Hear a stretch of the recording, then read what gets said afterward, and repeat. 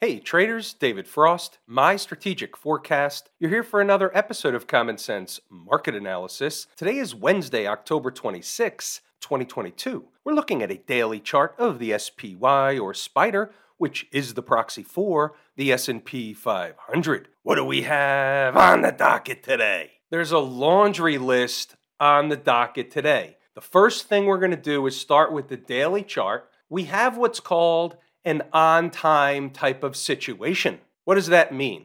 It's something that's taught in the course Lazy E-mini Trader, where based on time and price, time is more important than price. What happened was the market today put in a sign and or signal of a trend change. They ran a test of a breakdown candle high. You see where today's high went? It goes on a straight line over around the highs of the breakdown candle high. They don't always get to the high. Sometimes they spike them through, but running a test in the vicinity of the high is generally what we're looking for in the big scheme of things. So let's see if we can put this together. On time type of situation, sign or signal of a trend change, both out of the course Lazy E-mini Trader, running a test of a breakdown candle high in that same sequence of events, the same deal or package of information all at once. This is what creates our full stack situation. So what does that mean? Under normal garden variety situations, the market is likely to have more of a pullback from here. How much? We'll get to that in a moment. Now let's realize this doesn't mean that the run higher has to be over. They go up, they go down. They go up, they go down. This is still a bounce and a downtrend, and they can still go up higher. They got to our first target, 385, 386. Today they got as high as 387.58, and we'll see when we get to inside the numbers why that number in and of itself was somewhat important. But keep in mind, from a visual perspective, the market could be doing a zigzag type of formation, and they can continue the zigzag type of formation for a little bit longer, certainly into the election if they so choose. They don't have to, and I'm not saying they will. I'm saying they can. We have to be aware of it. And so what that brings out is, how do we know that they're not doing the zigzag up any longer? Great question. Well, that brings up the first question that I haven't answered yet, which is, how much of a pullback can we expect? Well, we don't know exactly, but we can put together some information on things that happen over and over again to deduce. How do you like that word? Deduce. Where they might go, and also, more importantly, what keeps the current uptrend intact. Let's now deduce where that is. Let's bring back the visual again of the zigzag. So the market goes up and it has a pullback. It goes up again. Let's assume for a second, for the purposes of conversation, it's going to have another pullback, just like or similar to the first pullback, and then resume the uptrend one more time. Well, from a visual perspective and a symmetrical perspective, that makes sense. So let's go with it for a minute. Now, what's the number on the daily chart, or what's the area? There's probably two we can make a case for. I'm going with the most recent breakout area.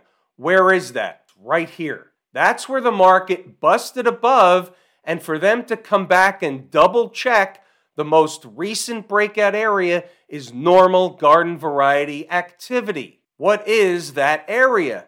That area is 374, 375, somewhere in that ballpark. The actual high here is 375.45. Maybe they spike it in a little bit. But what would be important for them to continue closing daily above 375.45? Intraday, they can certainly do a dipsy doodle down below, but closing the day below would open the door for lower stuff, and it would begin to take the concept of another higher low off the table. What do I mean by that? Low, higher low, and if we get the dipsy doodle do we get another higher low somewhere in this neck of the woods? That's the broad concept. Put it on a sticky note. Along with 374, 375, give or take something in that ballpark. When you look at the weekly chart, what did they do? They ran up to, touched or almost touched, however you want to look at it. It's good enough for visual purposes, the 20-period moving average on the weekly chart. This doesn't mean the short-term bounce is over. It can be over. We don't know. We'll use the other chart, meaning the daily chart and the numbers we just discussed, as our gauge. What about the flip side? Remember, we're the umpire calling balls and strikes. The flip side is they go back up. They don't pull back any more than they had from an intraday perspective today. They get above this breakdown candle high at 389.31, and they begin another leg higher, whether it's for a few points or a mediocre amount of points. That would light a little bit of a match for likely another squeeze operation. I have the number. It's where I may be willing to, depending on how they get there, step in on the short side for another leg lower. Put that on a sticky note. How about inside the numbers? Now, this is going to be interesting. You might want to keep your sticky notes handy. I need you to understand how the market works, why the numbers are important, what the things we look at are, and why they're important, and how everything played a role today. If you're an intraday trader, you need to pay attention. This is how you make profits, stay out of trouble, know where your stops are, know where your exits are, and are able to participate. It's hump day. Last night, we got some important earnings reports from the likes of Google and Microsoft. The market didn't like what it had to say, therefore, we've got red on the screen to start the day. Interesting tidbit. Camp IWM is waking up green. Now, this is posted long before the market opens, somewhere around 0 dark 30. So that's one of the first things I saw. When I looked at my list of tickers and I look at the indexes or indices, which are all grouped together, and I see what's going on in the futures market, and one market is green, I can't help but pay attention. All of a sudden, it's my favorite market leading indicator, so I'm noting it, I'm telling folks about it, it's important information. Forget where the market finished today, focus on where the market traded to today. Now, pay attention to this. Sticky notes, please. Yesterday, the market broke out above an important spot, 381.50. This becomes our bear pivot, where if below, the door opens for lower stuff. Now, that ended up not happening. They tested it. They flirted with it. We'll get to that later when we get to the charts and some of the other stuff as the day unfolds. But think about when this is posted on the board. Now, here we go. Pay attention to this. What if they simply run a test of the most recent breakout area? We just had this lesson using different numbers on the daily chart. Now, what if they just do the same type of routine back down to 381.50? Well then, it was just a test and a garden variety pullback. The bull pivot is getting above yesterday's closing price, which is close to 385. 5-minute chart, right of the vertical is today's activity. 381.50 is the horizontal line running across the screen. Now think about what happened. The market opened at 381.65. Opening print. They run right down to run a test of 381.50. They hang out for a little while, stay above. They barely get below, just one time by pennies.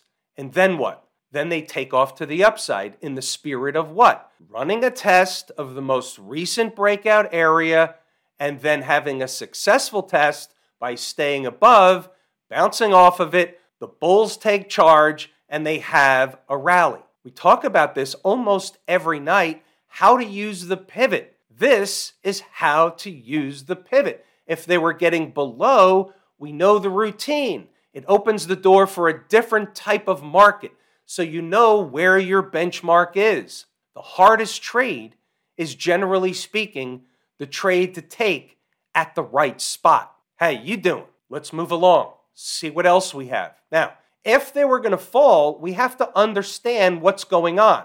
So what I did was posted a food for thought early in the morning if they were going to go the other direction. You can pause the video and read this on your own. They didn't do it, but they were making a bearish pattern in the futures chart. So if that was going to play out, where would they be going? How about running a test of a breakup candle low? That's what this chart is saying. If symmetry and the breakup candle low were to come in together, that would have been an interesting spot for A, support, B, a bounce back up in the other direction. So I put the SPY chart and I put the area where that would have put the equivalent in the SPY, which was down around 378. Well, that didn't happen, but it's just interesting because you have to look at everything you can during the pre-game or pre-market warm-up routine. That's how I was prepared today from an intraday perspective for the benefit of the traders in the live room and inside the numbers. The game was this. They were either going to stay above 381 and go higher, or they were going to get below, and that whole schematic I just laid out with the futures chart and the SPY chart down to 378, that would have played out on the flip side. So I already knew which schematics needed to be on the board. Now it was a matter of which one. All right, let's move along. See what else we have as the day begins to get underway. 381.50 is our pivot. Below opens the door for first 380 and then below. If they can try and rally and they stay above, guess what?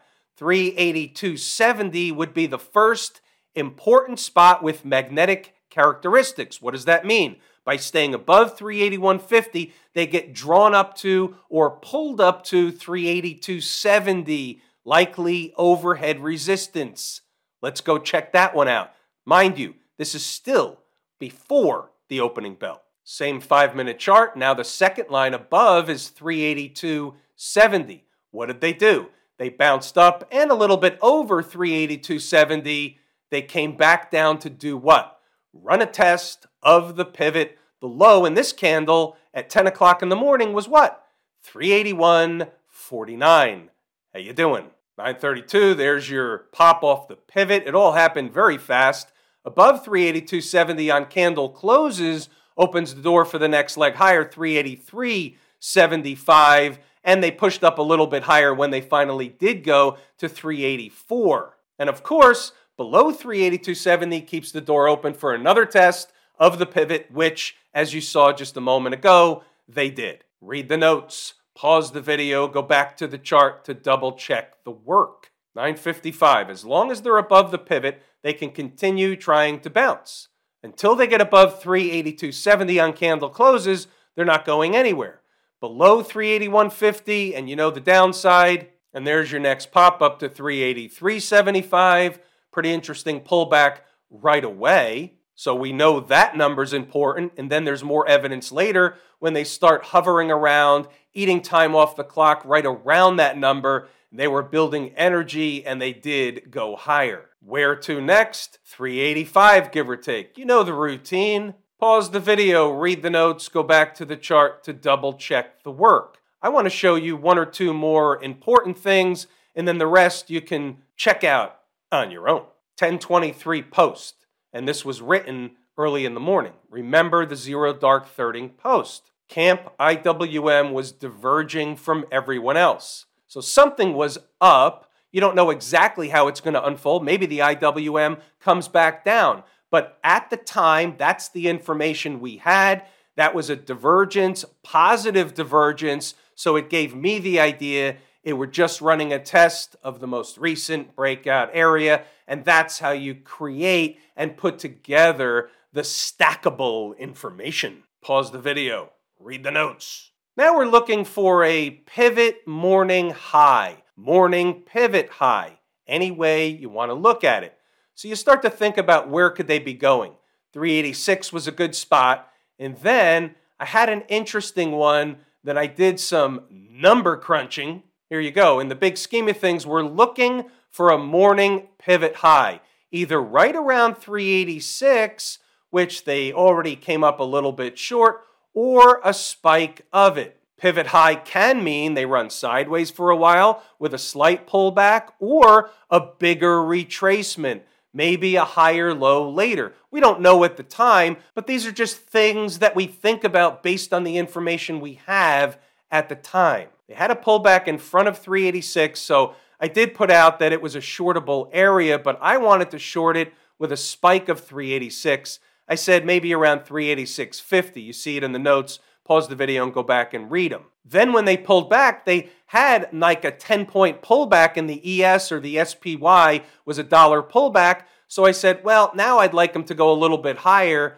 They'll find a higher up there. Obviously should have been they'll find a high. I'm typing fast. Maybe now closer to 387. Even as high as 387.50 would be an interesting spot if reached in a hurry formation. Back to the chart.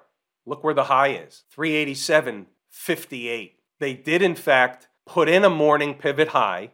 They came down more than I would have thought at the time, but you don't know at the time. You have the information you have. What you have is the recipe for a morning high. Sometimes scalp trades with opportunity turn into really big trades. There were some traders that shorted the market up there. I don't love to short the market around lunchtime. I'm doing other stuff. It's not my favorite thing to do, to sit around in a quiet tape around lunchtime when they could simply have just run sideways. So that's the risk. It's the FOMO. It's the opportunity lost, which I don't care about. I don't get the FOMO, but I look at it after and say, well, I wish I should have shorted up there. Everybody does that. But it was the thing on the board. Pause the video. Read the notes. Go back to the chart to double check the work.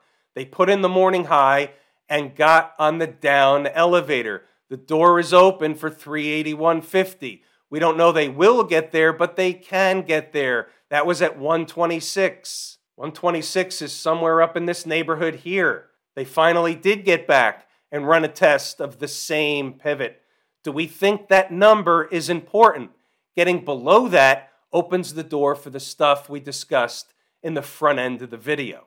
Let's go and review stocks on the move. We had a nice big list today, and unfortunately, only one hit its entry objective. It was a good trade. It was spot. The rest did not.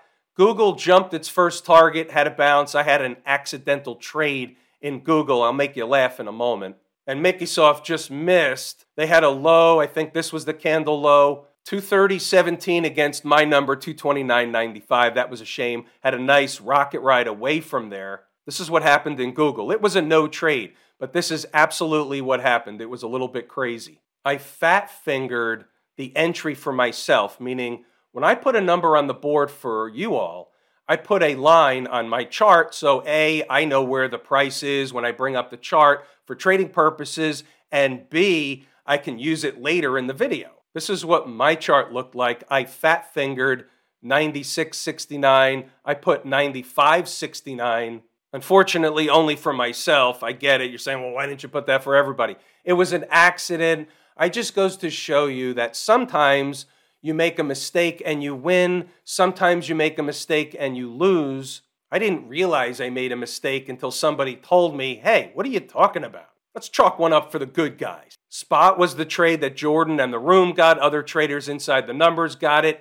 88.75 was the number. After they did the deal, they came down lower later, but the trade is over. We're not paying attention to that. They had a nice bounce off of it. The high here is 91.01. So if you think about it in terms of scalp trading opportunities, that's a nice, healthy bounce. It's called, in the trading parlance, a stand-up double. So we talked about Camp IWM and the little bit of a tell sign they gave this morning, and they also put in a sign and or signal of a trend change. Ran a test of a breakdown candle high. Now look at this one. The high here is 181.10. Today's high is 182.37. They spiked the high and came back in. So you see the difference. All the markets don't do the same thing that the other ones do. So the SPY came up short and had the same ending candle. The IWM spiked the same breakdown candle, and they came down. At the end of the day, they look very similar. Also, an on-time type of situation. What about the folks down at the transportation department? What did they do? They ran up to fill their gap up here, and pull back. In the process, spiked through the 100-period moving average, finished with a positive day, canary in the coal mine, second favorite market leading indicator. Both leading indicators were up. Now, maybe they turn around tomorrow. Maybe it's a tell of more upside to come. We have to put these on the table. They're all puzzle pieces. What about the Q people? How about a fugly for the Q people? They were having none of their breakdown candle high. That's where the breakdown candle high is. They didn't even get anything going today. They couldn't even get above yesterday's high. They were a failure on the back of Microsoft and Google and some other stuff that was down the end of the day, and we'll take a look at this later. The semis flipped over during the day. Everything kind of did the old rollover formation. But the Q people were never able to get going, so you could say the tech space was essentially leading the market in the rollover formation today to finish all in the downward direction. XLF, another sign and or signal of a trend change. Everything looks very similar to each other. They're in a better position than other markets. Check them out in relation to the moving averages. They got above and they're so far staying above the convergence of the 150-period moving average. They're also above the 20-period, so they're in a better, stabler position than the other markets. I know there's no such word as stabler. I just made it up and put it on the board. Smash Mouth, still a crap sandwich in comparison to the financials for sure. This is a bearish, wedgish formation. You could call it anything you want, but until they get going and break down this type of pattern, this is going to result in another move lower. They can continue up for a while if the S&P and other markets are going to bounce for a while, hold up somehow, some way into the election. They can certainly continue doing this dance, but until they do something different, this is what's going on. Have I told you how much I appreciate each and every one of you? Without you, these videos are not even possible. That is true and accurate information. We're pulling the ripcord here today. I'm David Frost, my strategic forecast. Thanks again for tuning in to another episode of Common Sense Market Analysis.